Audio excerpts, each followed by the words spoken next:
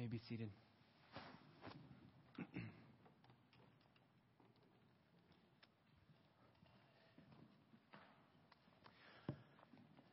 Well, I invite you to take your Bibles and turn with me to the Gospel of John. Gospel of John, chapter 2. We are going to finish chapter 2 today, Lord willing. And then we will begin our series through the Psalms next Sunday. We're going to finish out a chapter that really has been large. It's been grand. We've had the water turned into wine. And then we've had Jesus driving out the tax collectors, the money changers, the Pharisees and the Sadducees. We come to a tiny little transitional passage. A passage that really could have been tacked on to last week's sermon. But as I was studying through this, I think that this passage is too important to just kind of give it an afterthought, to make it just kind of tacked on to the end of a sermon. It deserves a sermon in and of itself because I believe what John is going to do here is qualify for us and just clarify for us the fact that there are multiple kinds of belief.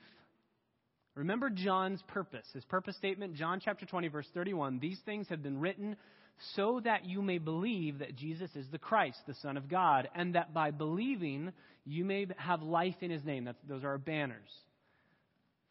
And so you come to people, even today, that say, oh, I believe in Jesus. And I think John would say, I'm not happy if you merely believe. There are multiple ways to believe in something. And I think he's going to remind us of that, perhaps for the first time in this gospel, but definitely in such a way that he's going to link it by example to Nicodemus. This is a transition passage that is linked specifically to what Jesus is going to talk about with Nicodemus in chapter 3. There are multiple types of belief. For instance, you can look at a parachute and say, I believe that can hold me up as I'm falling, slow my fall down, and save my life if I'm falling from a plane. We can believe that. We can intellectually understand that. We can agree with those facts. We can take classes on it. We can understand what that means for our lives. But if we're up in a plane and we're falling out of a plane, if that plane is going down and we're falling out, and we merely say, holding on to a parachute, I believe it can save my life. I believe it can help me. I believe it can keep me from dying. But we don't put it on and we don't pull the cord and let it actually do its job, then our belief truly leaves us dead. It truly would kill us.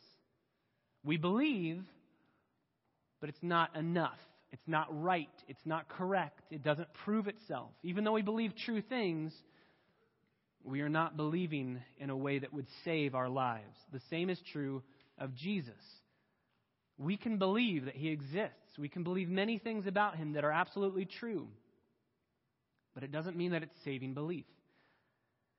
For instance, if you go down to chapter 3, and remember, chapter divisions, verses, those breaks were not in the original. Those are given to us. I think that they're helpful sometimes. I think the majority of times they're helpful. They can also be harmful to us because we kind of think of it as a chapter break where we are done with one train of thought and we're moving on to another train of thought. But as you can see the flow here. There's something crucially important in John's mind that would make him write these things. Let's actually start in verse 22 of chapter 2. We'll read this passage, and I want to just make some observations about it before we dive in.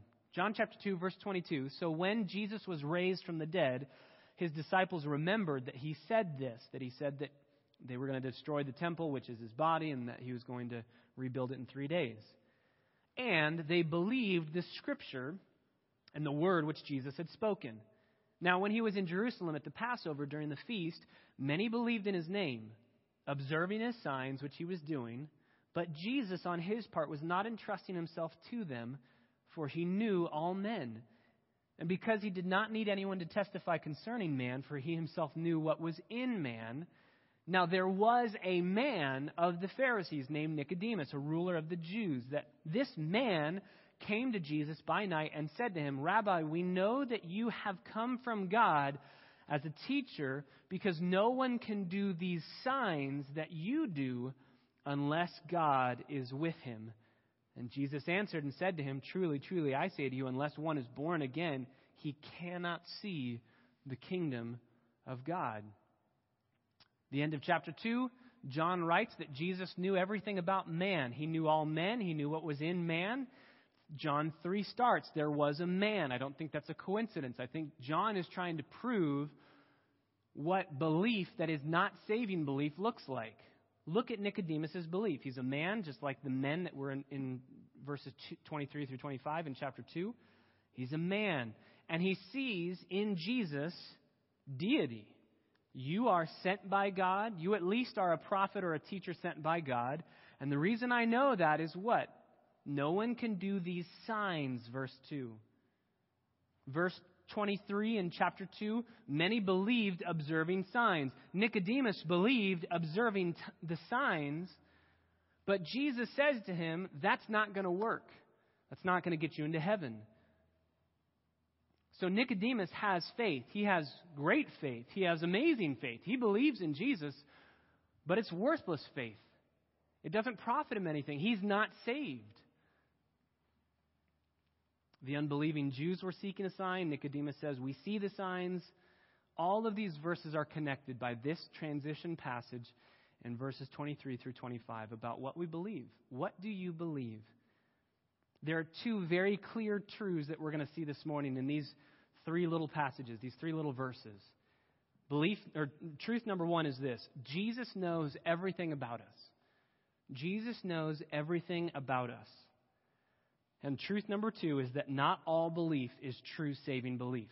So number one, Jesus knows everything about us. And number two, not all belief is true saving belief. Let's look at the first truth in these verses. Jesus knows everything about us. Verse 23, he was in Jerusalem at the Passover. This is still right after the cleansing of the temple. And many believed in his name, observing his signs which he was doing. It's really crucial to see why John, or how John connects how they got their belief. They believed by observing, right? Observing is that participle that modifies the belief, the main verb. They believed. Why? How? Because they observed signs. Why did the disciples believe? Back in verse 22. His disciples remembered that he had said this, and they believed the Scripture. They didn't believe the signs. They let the signs point them. It's good to see the signs, but they let the signs point them to the Scriptures. They believed the Scriptures, and they believed the words which Jesus had spoken. The Jews are believing in the signs. But Jesus, that's a strong contrasting statement. They believed, but Jesus, on his part, was not entrusting himself. My Bible says entrusting himself to them. That word entrusting is the same word in verse 23 as believed. Jesus is not believing in them. They believed in him. Jesus didn't believe their belief. He's not believing their belief. Why? Because he knew all men, and because he didn't need anyone to testify concerning man, because he knew what was in man. Jesus knows everything about us. He knows all things about us. He knows all mankind. And John specifies it in three ways. I'll give you kind of three subpoints.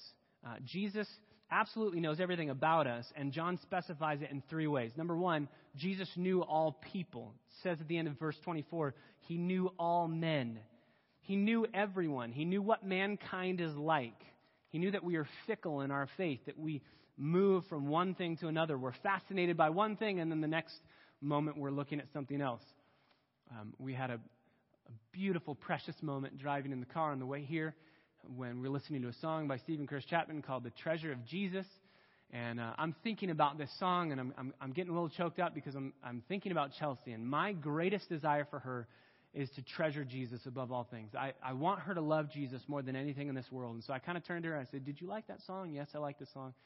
Did you think it was a pretty song? Yes, it was a pretty song. You know it's about Jesus. And that, Chelsea, that is my prayer for you above any song in the world. My prayer for you is that you would treasure Jesus more than anything this world has to offer you. And she goes, that's nice. I love you, Daddy. There's a doggy outside. Moment gone. That's what happens with our faith. Jesus knows that. It's not just little kids, it's us as well. Jesus knows that we look and we go, wow, this is the latest, greatest thing, and I'm going to follow it and trust it and believe it, and then something greater or newer or more fascinating comes to mind or comes to view, and we walk away from what we once believed. Jesus knew that people were looking at what he was doing. They were blown away and excited by what he was doing, but he knew that they were going to walk away. They were going to fall away. So he knew all people. Number 2, John says that he knew what was in man. This is kind of the second subpoint. He knew what was in man. So not just he knew all men, verse 24, but he knew, end of verse 25, what was in man. So he didn't just know about human nature. He knew every single person's heart. He didn't just know what they were like as a whole. He knew what was going on the inside. Didn't just know what they were like. He knew what they liked on the inside. Their affections, their desires, their hopes, their dreams, their beliefs, their doubts. Jesus knew it all. And again, we're going to see that in the next couple chapters. He's going to go to Nicodemus, and Nicodemus, as we read, is going to say, you're an amazing teacher. You're a prophet. You're a prophet. You were sent by God. Now, in Communication 101, we would say, Jesus, this is how you respond. Why, thank you. Thank you for acknowledging that. You saw the signs. You knew the signs pointed to the fact that I was sent by God. Can I tell you my mission from God? Can I tell you why I was sent? Now let me lead you into an understanding of the mission. Just slowly but surely taking what he said, walking with that. He doesn't do that at all. Nicodemus says, hey, we know that you were sent by God. And Jesus says, hey, no one can come to God unless you are born again. What did that have to do with what Nicodemus was saying? It didn't have to do with necessarily what he was saying. It had to do with what was going on in his heart. And so Jesus takes the words and kind of sweeps them to the side and says, I know what's inside of you. You think that you can earn your way to God. And the whole point of John 3 is the Spirit's the only one that can give you life. You can't earn your way to God. Same thing with the woman at the well in John 4 with the Samaritan woman. He's going to go straight after her heart. She's going to say, do you need a drink? Here's water. We're going to talk about the water issue. And then he's going to say, hey, you're with somebody who's not your husband. That's not what she was wanting to talk about. But he knows her heart, and that's what she needs to deal with. What's standing in the way between Nicodemus and God is the new birth, so Jesus goes to that. He knows it. What's standing in the way between the woman at the well and God is immorality that she will not give up. And so he speaks to that. He's just going to keep doing that constantly. He's going to do that with the Gentile official. He's going to do that with the man at the pool of Bethesda. He's just going to keep going after the heart issue. Why? Because he knows what is in man. He knows all people. He knows about us all. He also knows what is in us. And then number 3, John says he doesn't need anyone to help him. He doesn't need anyone to help him. At the end of, or the beginning of verse 25, because he did not need anyone to testify concerning man. Kind of clunky. It's good with what the original is saying, but I really actually like the New Living Translation in this one. No one needed to tell him what mankind was really like. No one needed to tell him what mankind's really like. He knew. He created mankind, and he knew what was going on inside. The amazing reality of these 3 verses is that Jesus knows everything about everyone, and no one is excluded here. No one is left out. Not us. We aren't left out. Jesus knows exactly what's happening in our hearts right now. You realize there is only one person in the universe that knows everything about you, and it's not even you. You don't know your own heart. Your heart is deceitfully wicked above all things. Who can know it? Jeremiah says. You don't even know your own heart. Your spouse doesn't know your own heart. Only Jesus knows your heart. And since only God can know what's inside of you, Jesus has to be God because he alone knows. He's the only one who knows everything about you. He knows your greatest fear. He knows your greatest worry, your greatest anxiety. He knows what's going to slow you down from getting up in the morning tomorrow. He knows what's going to be the fear before your feet hit the ground tomorrow. He knows what your greatest concern is. He knows what your greatest joys are, what your greatest desires are. He knows it all. And he speaks this morning with tenderness to your heart in the exact same way that he spoke to the people, to Nicodemus, to the Samaritan woman, to all the people that he spoke with over 2,000 years ago. He loves us. That's the shocking thing. You would think that the more somebody knows about us, the further away they would want to get from us, right? Jesus knows everything there is to know about us. And he says, I want you. I loved you. I died for you so that you could be mine. It's amazing. So very clearly from this text, we must stand in awe of the deity of Jesus because he knows everything there is to know about you. He knows what's going on in your heart. Just like the temple was laid bare before him, so too our hearts are laid bare before him. Only God can do that. Jesus has to be God. That's point number one. He knows everything there is to know about us. But the implication of that, specifically in this passage, is that Jesus knows who has saving faith and who has false faith. Unsaving, non-believing, truly not genuine faith. Jesus knows everything there is to know about us. And then point number 2 in these verses, not all belief is true saving belief. You cannot fool Jesus. He reads our hearts like a book. You can fool everybody else, but you cannot fool Jesus. He knows what true faith is. He knows who has true faith. He knows who has false faith. John 6:64, Jesus says, there are some of you, speaking to his disciples, who do not believe. And it says, because Jesus knew from the beginning who they were who did not believe and who it was that would betray him. So John chapter 6 is proof of John chapter 2. John chapter 2 says, I know what's inside of you, and I'm not believing your belief. I'm not entrusting myself to you. You claim to believe in me, and I'm not saying, yes, way to go.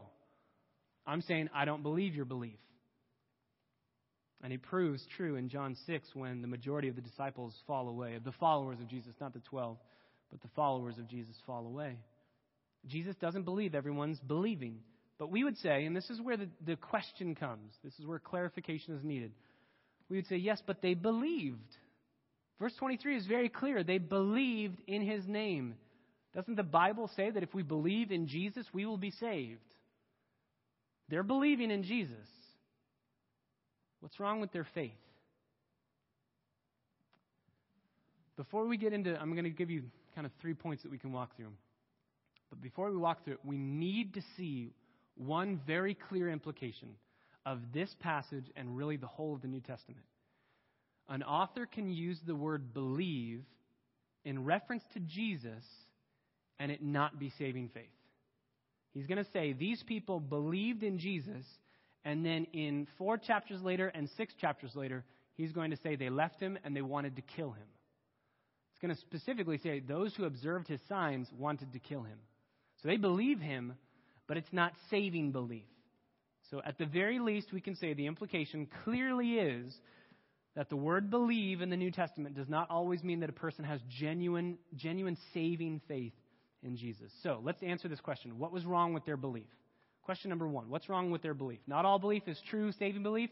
So subpoint number 1, what's wrong with their belief? There's 2 clues that we have in this passage. Number 1, the word signs.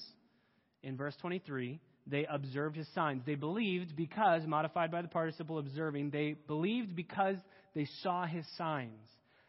The belief terminated on the fact that he was doing cool things.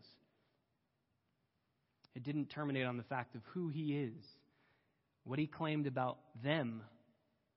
The next best clue that we have of why their belief is wrong, not only is it because it's in something other than Jesus himself, it's in the signs, it's in the peripheral things. They're not letting those point to him, to Jesus. But the second is the context of Nicodemus. Remember, 23 through 25 set up chapter 3. And Nicodemus has faith. Nicodemus believes that Jesus is at least a good teacher, if not a prophet that is sent by God. But his faith is not saving faith. It's wowed faith. It's signs, wonders, signs seekers. It's faith that says, I see what you do and that's really cool to me. It's not faith that says, I need you. I need who you are. It's the whole point of John chapter 6 when we get to it. Jesus says hard words. Unless you eat my flesh and drink my blood, you have no place in the kingdom of heaven. Ultimately, those aren't hard because he says that these words are spirit and truth. I'm giving you an analogy. I'm giving you something to be able to give an example. But they take those words and say, those are hard. We don't want to believe those. The whole point is, you're wanting the things that I have to offer you, feeding the 5,000. You're wanting the signs. You want a magician as a king. But I tell you the truth, if you want those things but you don't want me, then you do not have saving faith. Unless you eat my flesh and drink my blood, unless you partake of what I have to give you, me, nothing else, then you are not truly saved. For instance, in this passage, there are people that are observing the signs that are believing in him. Here's a question. If Jesus had gone to them and said, I'm so glad you believe in me. Do you know, number one, I'm going to go die and be killed on a cross. And number two, if you don't repent of your sins, if you don't turn and follow me, then you are not truly saved. If he had preached the gospel of surrender and self-sacrifice, of repentance, of bearing your cross daily and following him, what do you think they would have said? Well, we know what they're ultimately going to say, which is, we don't want that. We wanted what we thought we were getting from you, which was just a miracle worker, a really cool guy that could do amazing things. I mean, who wouldn't want to follow into battle a man who could raise the dead? I'll follow that man into battle.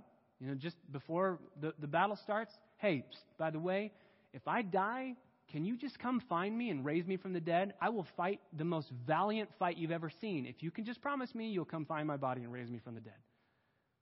They wanted to follow him because of those things. They didn't want to follow him because of the gospel. There are other places where this happens in John. Go to John chapter 7. This passage, John chapter 7, verses 1 through 5, is so stark. And if you read it carefully, I've been reading through the Gospel of John almost every day. I try to read through it just to get the whole picture as we're going through this gospel. And almost every time I come to this passage, especially the first couple times I read this, it was almost as if this is a misprint. It's almost as if this was wrong, this was incorrect. And then the more I looked at it, the more I realized this is exactly the point of John chapter 2 and what we're looking at this morning. John chapter 7, verse 1. After these things, Jesus was walking in Galilee, for he was unwilling to walk in Judea because the Jews were seeking to kill him. So these same people that loved him and observed his signs and believed in him in chapter 2 are wanting to kill him. Verse 2. Now the feast of the Jews, the Feast of Booths, was near. Therefore his brothers said to him, so this is his family. Let's listen to the words carefully. Leave here and go into Judea, so that your disciples also may see your works which you are doing. So they're saying, leave us here, go to Judea, so that your other followers, this isn't 12 disciples, this is followers, people that claim to believe in you, can also see your works. Meaning what? We've seen them, right? We've seen your works, we've seen what you do, and we want everyone else to see what you do. Why? Verse 4, because no one does anything in secret when he himself seeks to be known publicly. If you do these things, show yourself to the world. So it's a good statement, right? Get more followers. If you want to be known, show your magic to the world. They had seen his signs. They believed his signs. They believed he could do what he was doing. But then it says, verse 4, so they're saying, we see your signs, we love what you're doing, and we want you to do it with other people. And they say those words because, verse 5, not even his brothers were believing in him. This made no sense to me. This made no sense to me. Why would they say, we have seen your works and we want more people to see your works? Don't do them in private, do them in public. And they're saying those words, verse 5, this was where I thought, this has to be a misprint. I went back, nope, there is an absolute specific Greek word that means because. They said these words because they didn't believe him. I don't know about you, that makes no sense to me. Go to Jerusalem, keep performing your signs, get more followers, because we don't even believe in you. What? That makes no sense to me. What are they saying? Go to John chapter 5, verse 44. We'll detail this a little bit more when we get to John 7. But John chapter 5, I think, answers part of it.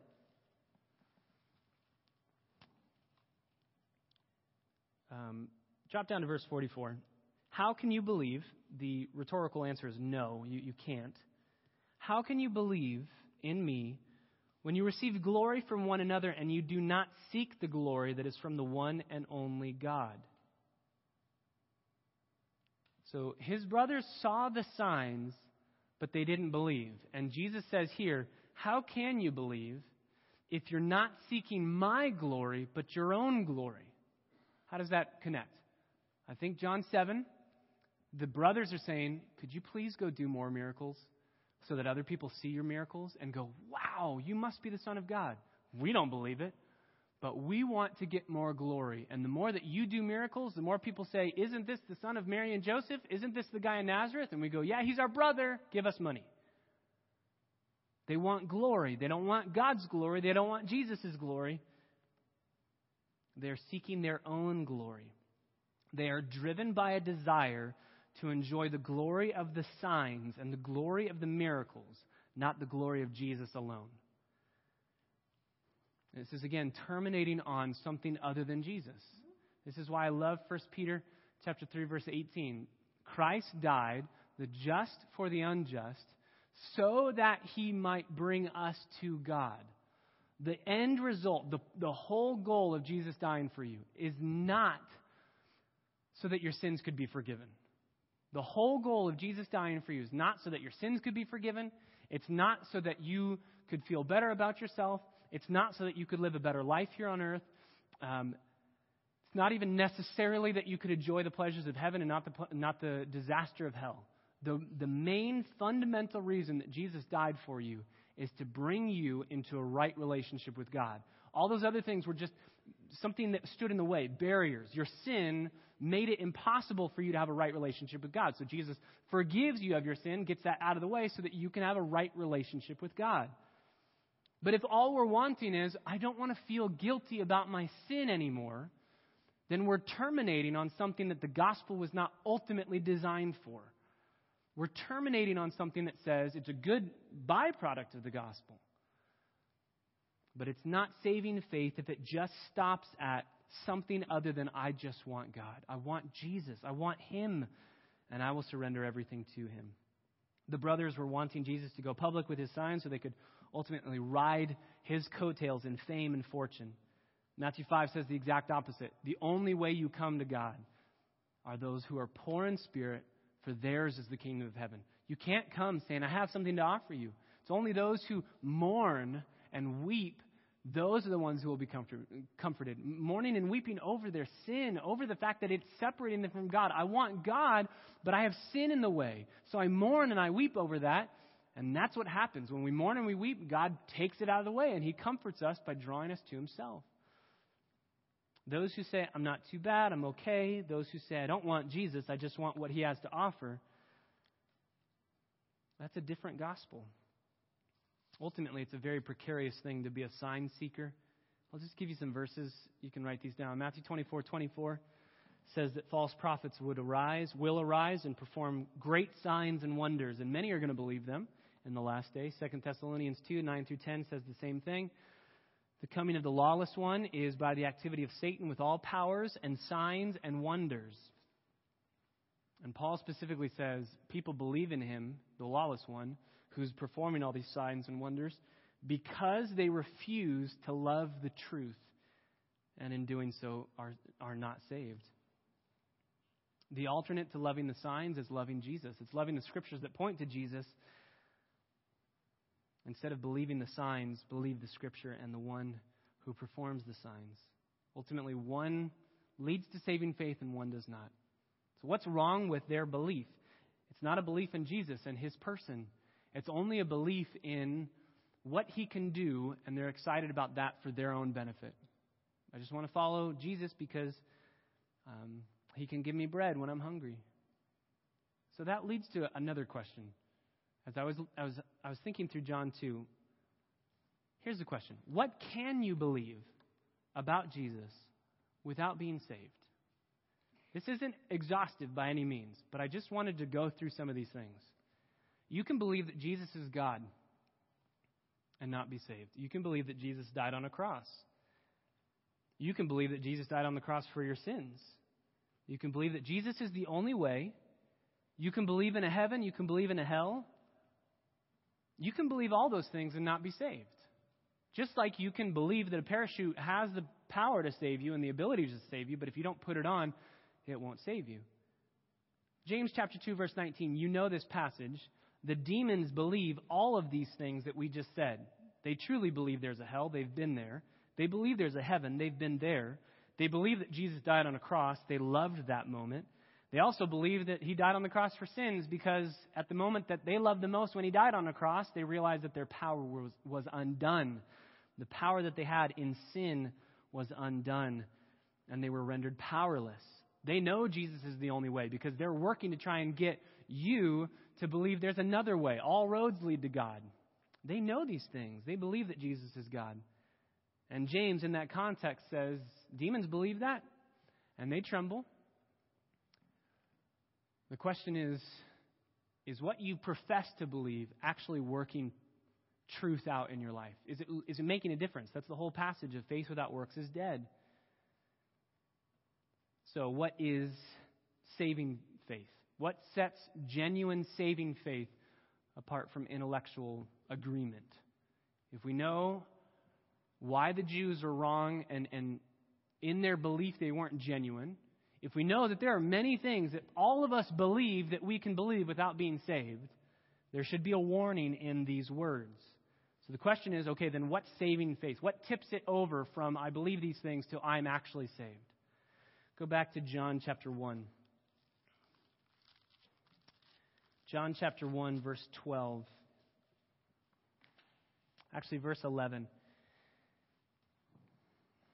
Jesus, this is in John chapter 1, verse 11, came to his own, and those who were his own did not receive him. But as many as received him, to them he gave the right to become children of God, even to those who believe in his name, who were born not of blood, nor of the will of the flesh, nor of the will of man, but of God. That word even at the end of verse 12 doesn't have to be there. And if it's not there, it's not there in the original Greek. If it's not there, then believe, to those who believe in his name, is equal and synonymous with receiving. So verse 11, those who didn't receive him do not believe him, but as many as received him, who believed in him, God gave them the right to become children of God. So what is saving faith? Saving faith is believing, yes, intellectual things about who God is, about who Jesus is. It's believing true propositional facts about God. But then it moves from that to a receiving him. It's a receiving of him that changes your life. It's a receiving of him as Lord. Turn to Romans 10 really quick. Romans 10, this is a passage that many people will go to and say, no, you just have to believe that Jesus is God. That Jesus died for you and God raised him from the dead. That's all you need. Romans 10, verse 9. If you confess with your mouth Jesus is Lord and believe in your heart that God raised him from the dead, you will be saved. Just say, I believe him. Just believe he exists. But if you go, verse 10, it qualifies it. For with the heart a person believes, resulting in righteousness. And with the mouth he confesses, says the same thing as God, resulting in salvation. If you confess that Jesus Christ is Lord, then you are saying, Lord is just master. You are saying, everything that I have lived for, every hope, every dream, every goal, every sinful desire, every good deed, everything that I've ever lived for, I crucify that and you command everything I do. It's Galatians 2:20. I have been crucified with Christ, therefore it's no longer I who live. So how do you have to receive Jesus? You have to receive him as Lord of your life, as master, as the sovereign over everything you do. If you say, Jesus, I receive you as, for instance, the Jews here in verse 11 of John 1, they didn't receive him. They received him, but not in a saving way. They received him as, maybe we could say, butler. They received him as, you do good things for me. And when I ring my bell, you come and you give me what I want. They received him as magician. They received him as really cool dude. But they did not receive him as the only way they could be saved. They didn't receive him as the punishment for their sins. They didn't receive him as Lord, as the one that they would turn their lives over to. You see this in John 6. Go to John 6, back from Romans 10. Go to John 6. One of the saddest parts of the Bible.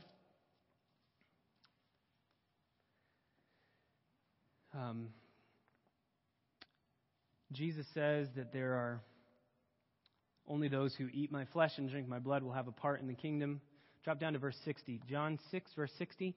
Therefore, many of his disciples, when they heard this, so this is all followers, not just the 12, they said, "This is a difficult statement. Who can listen to it?" But Jesus, conscious that his disciples grumbled at this, said to them, "Does this cause you to stumble?"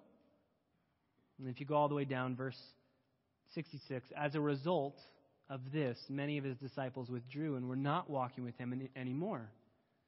How can you tell somebody who has faith, but it's not saving faith, when they are constantly saying, "I don't think I'm going to follow Jesus in that"?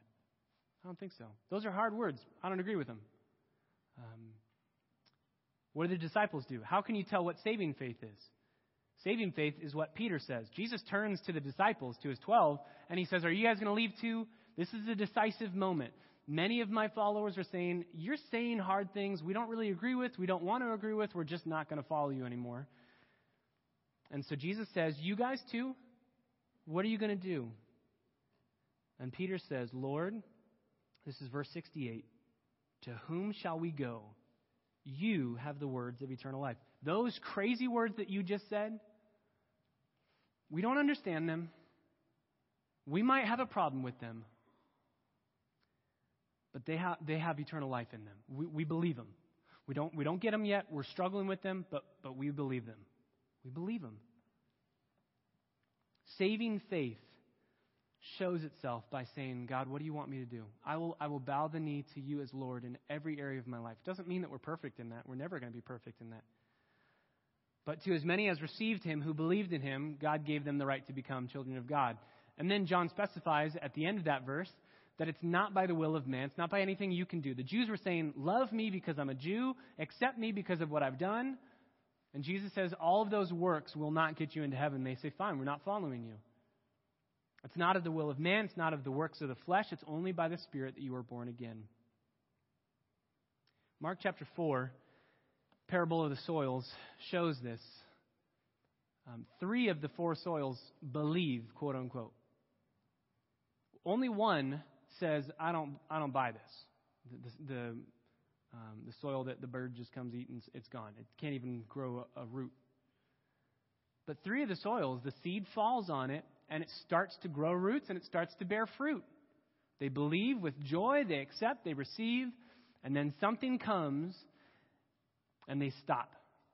Something comes, and it either tears it out, they stop bearing fruit. Something changes them, whether it's tribulation, whether it's the cares of this world. Mark 4 details it all in Jesus' parable. The bottom line is only one of those soils is saved, and it's the soil that says, "I believe and I will follow you, and I will never quit. I will follow what you say." Even though there are hard statements in this book, even though there's things that I want to do that you say I can't do, even though there are things that I don't want to do that you say I must do, I will do it because you are my Lord. You are my Savior. You're my Master. John 8:31. Since we're in John 6, just go to 8:31. Jesus said to the Jews who had believed him, the same people in John 2, same Jews, believing, quote unquote, believing Jews, "If you continue in my word, then you are truly disciples of mine." He's saying you're going to go through things that are going to test whether or not you really believe. So you can profess to believe, absolutely. Demas professes to believe. In Colossians, we saw that. He had followed Paul. He had been on a missions trip. But then he falls in love with the world and finally says, "I don't really think I believed anything. I don't want to follow Jesus the way that I used to follow him." So Jesus says, "Yes, Jews, you believe," verse 31, "but it will only prove whether or not you are truly saved," whether that belief is true. Remember, he didn't entrust himself. He didn't believe their belief. And so here's a test case. Will you follow me? Will you do what I tell you to do? Ultimately, they're not going to. 1 Corinthians 16:22 says, "If you do not love the Lord, if anyone does not have love for the Lord, does not love the Lord, he is to be accursed." The Jews loved his miracles. They didn't love him. They loved his signs and his wonders. They didn't love him. So, in conclusion, 4 points. Just to briefly summarize these 3 verses. Number 1, be amazed at Jesus' knowledge of you. Be amazed at his knowledge of you. That he loves you even though he knows everything there is to know about you. Despite that fact, he loves you. In fact, that probably makes him love you even more. It's also interesting to think, if Jesus knew everything that there is to know about man, which he did, you would think that he would avoid dangers. You would think that he would avoid the dangers and the destructive forces that he saw in people's hearts, namely Judas. Not only did he not avoid it, he picked Judas to be one of the 12. He knew Judas was going to betray him. He picked him, so his omniscience, his all-knowingness was used to get him to the cross. That's why he says, I lay my life down. Nobody takes it from me. I lay it down. This is the wonder of the cross, that he uses his knowledge to get himself killed so that you wouldn't have to die. Be amazed at his knowledge of you and his love for you. Number 2, this whole account, these last 2 sermons are a beautiful picture of salvation. First, you have the cleansing of the temple. God hates sin.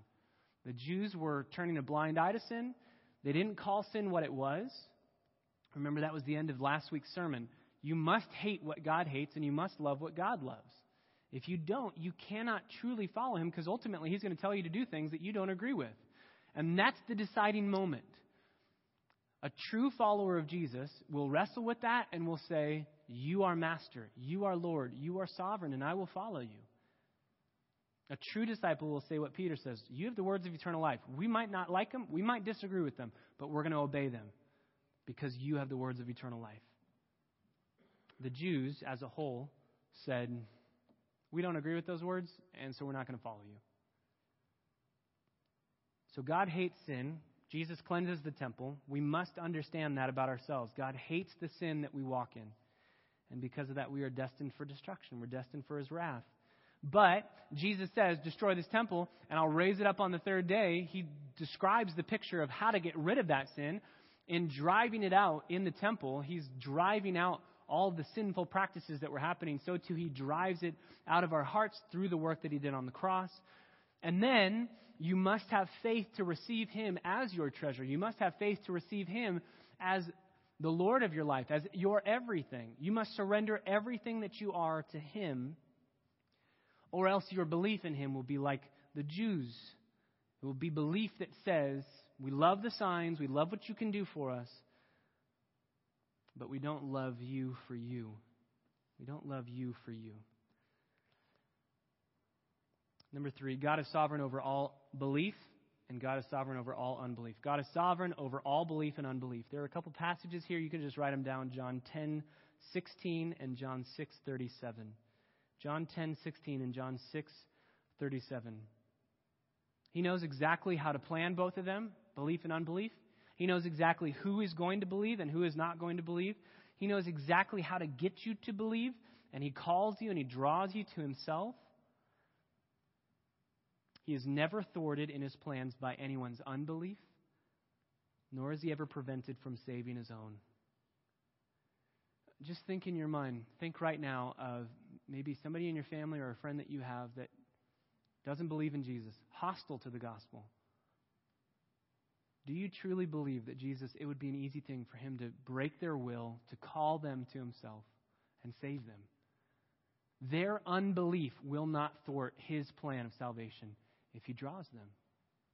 That's why we need to pray for our friends, our family members that don't know Christ. Lastly, fourthly, what kind of believer are you? You are a believer. I know you are. But what kind of believer are you? One commentator says, when John wrote this gospel, he knew that Jesus performed many signs and that the people said that they believed. John also knew that Jesus died, and that while he had no intention of abandoning the believers, they could not avoid abandoning him. For John, then, there was good reason for Jesus not to believe people's believing. Thus, when we read the stories of John, we must not treat them simply as stories from the past. They are also, in fact, living portraits of humanity in every area. Accordingly, we need to understand that the living Jesus does not believe everyone's believing because he knows what is in them, and those words ought to stand as a warning to everyone. Turn to John chapter 12. We'll end here. Remember, a couple weeks ago, we talked about 3 groups of people. There are always 3 groups In every tribe, tongue, and people group, in every language, in every history, in every culture, every generation, there are three groups of people. The first group believe Jesus for who he is, as their life, as the only way to get to heaven because their sins deserve death and punishment. Jesus alone conquers that sin and that death. There's a second group, John chapter 12, verse 37. But though he had performed so many signs before them, yet they were not believing in him. So they weren't letting the signs point them to him, so they didn't believe. Group number one, true believers. Group number two, true unbelievers. I'm just not even going to believe. Both groups see the same signs. Both groups let the signs point them in different directions. But there's a third group. Group number 3, John chapter 12, verse 42. Nevertheless, many even of the rulers believed in him. But because of the Pharisees, they were not confessing him for fear that they would be put out of the synagogue. They believed, but it wasn't saving belief because there was something standing in the way between full, complete, total surrender of their lives to Jesus.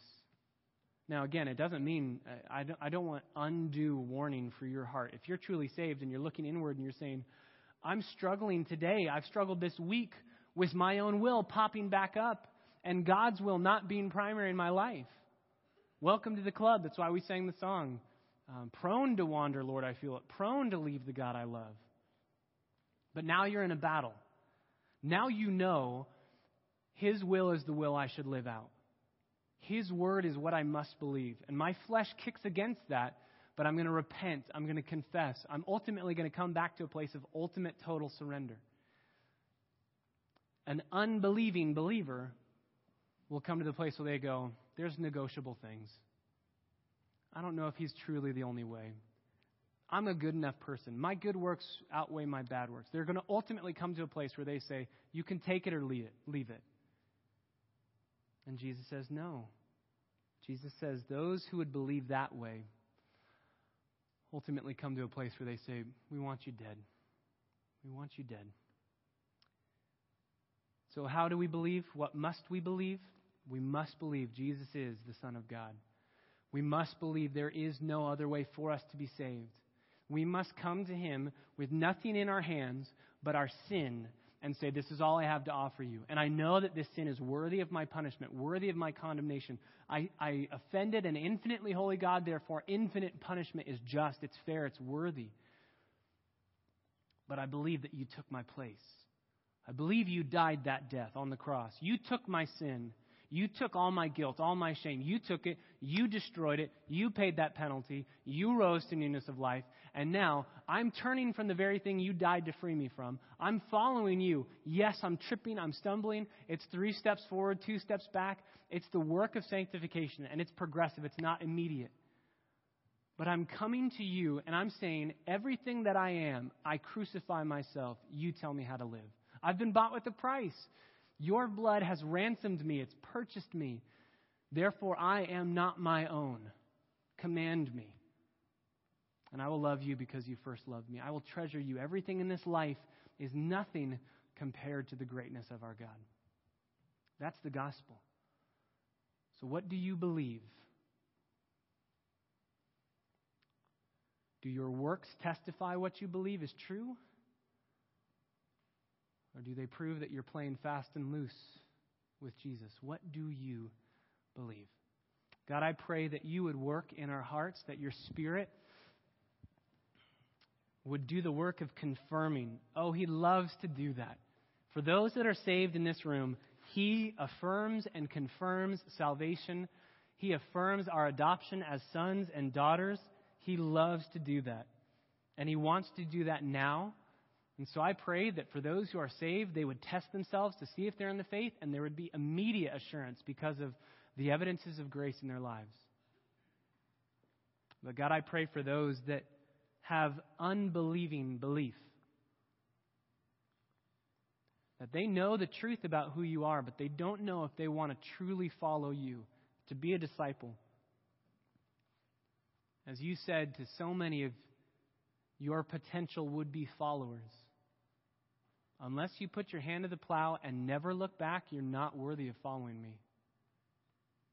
God, we fail in that, we stumble in that, we struggle, but we know it's wrong and we want to follow you forever. We want you to control our lives. You have bought us. So I pray that your Spirit would work in the lives of those who may have unbelieving belief. That today would be the day where they would say, you know what, there are things about Jesus, there are things about God, there are things I don't agree with, and I've never fully surrendered all that I am to Him. God, bring salvation to souls even this day. And God, as we sing a song that we usually sing before a sermon, I pray that as we sing this after the sermon, that you would still do this work as we hear your word, as your Spirit works on our hearts. As we read your word throughout this week, as we listen to sermons, as we read books, help our unbelief. And may we be like the true disciples who say, you alone have the words of eternal life. So we won't go anywhere else. We will stay here and follow you until we see you face to face on that last day.